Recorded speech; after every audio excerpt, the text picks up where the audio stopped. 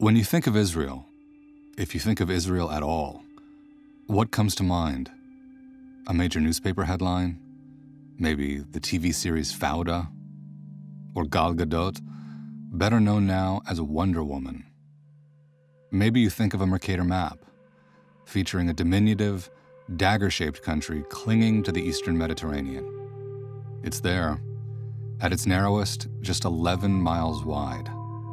You can drive across it in less than 11 minutes. Some think of Jerusalem, a sacred city for each of the three major monotheistic faiths. Others conjure something entirely different, like the color beige. There's a whole lot of beige in Israel. Heat waves, high tech, and seemingly endless cycles of violence. But the sands of time and stones of upheaval are starting to shift, reshaping the landscape of Israel and the broader Middle East in potentially significant new ways. Never since the founding of the state has the idea of Israel, its future and fate, proven more contentious, more fractured, or more complex. And in March, we'll witness the country's fourth election in just 2 years. Many Israelis seem exhausted by the topic.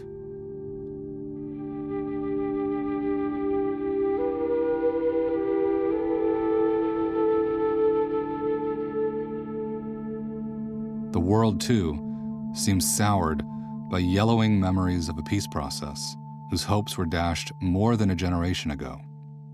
Everyone assumed there would be a deal. There never was.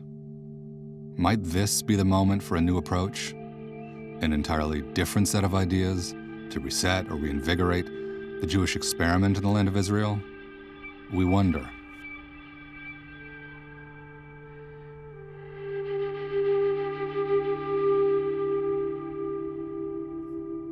If this multi-ethnic, multi-religious, molten melting pot of a democracy endeavors to shine through ashen shards and regain its original glow, not to mention much of its legitimacy in the eyes of other nations, it's going to take far more than a single election cycle. That's why we aim to map and fully dimensionalize is what you might call a speculative future, a different tomorrow. We'll attempt to erect a novel scaffolding for national renewal.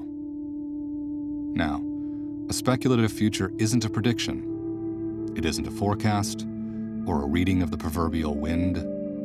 It's more akin to a work of speculative fiction.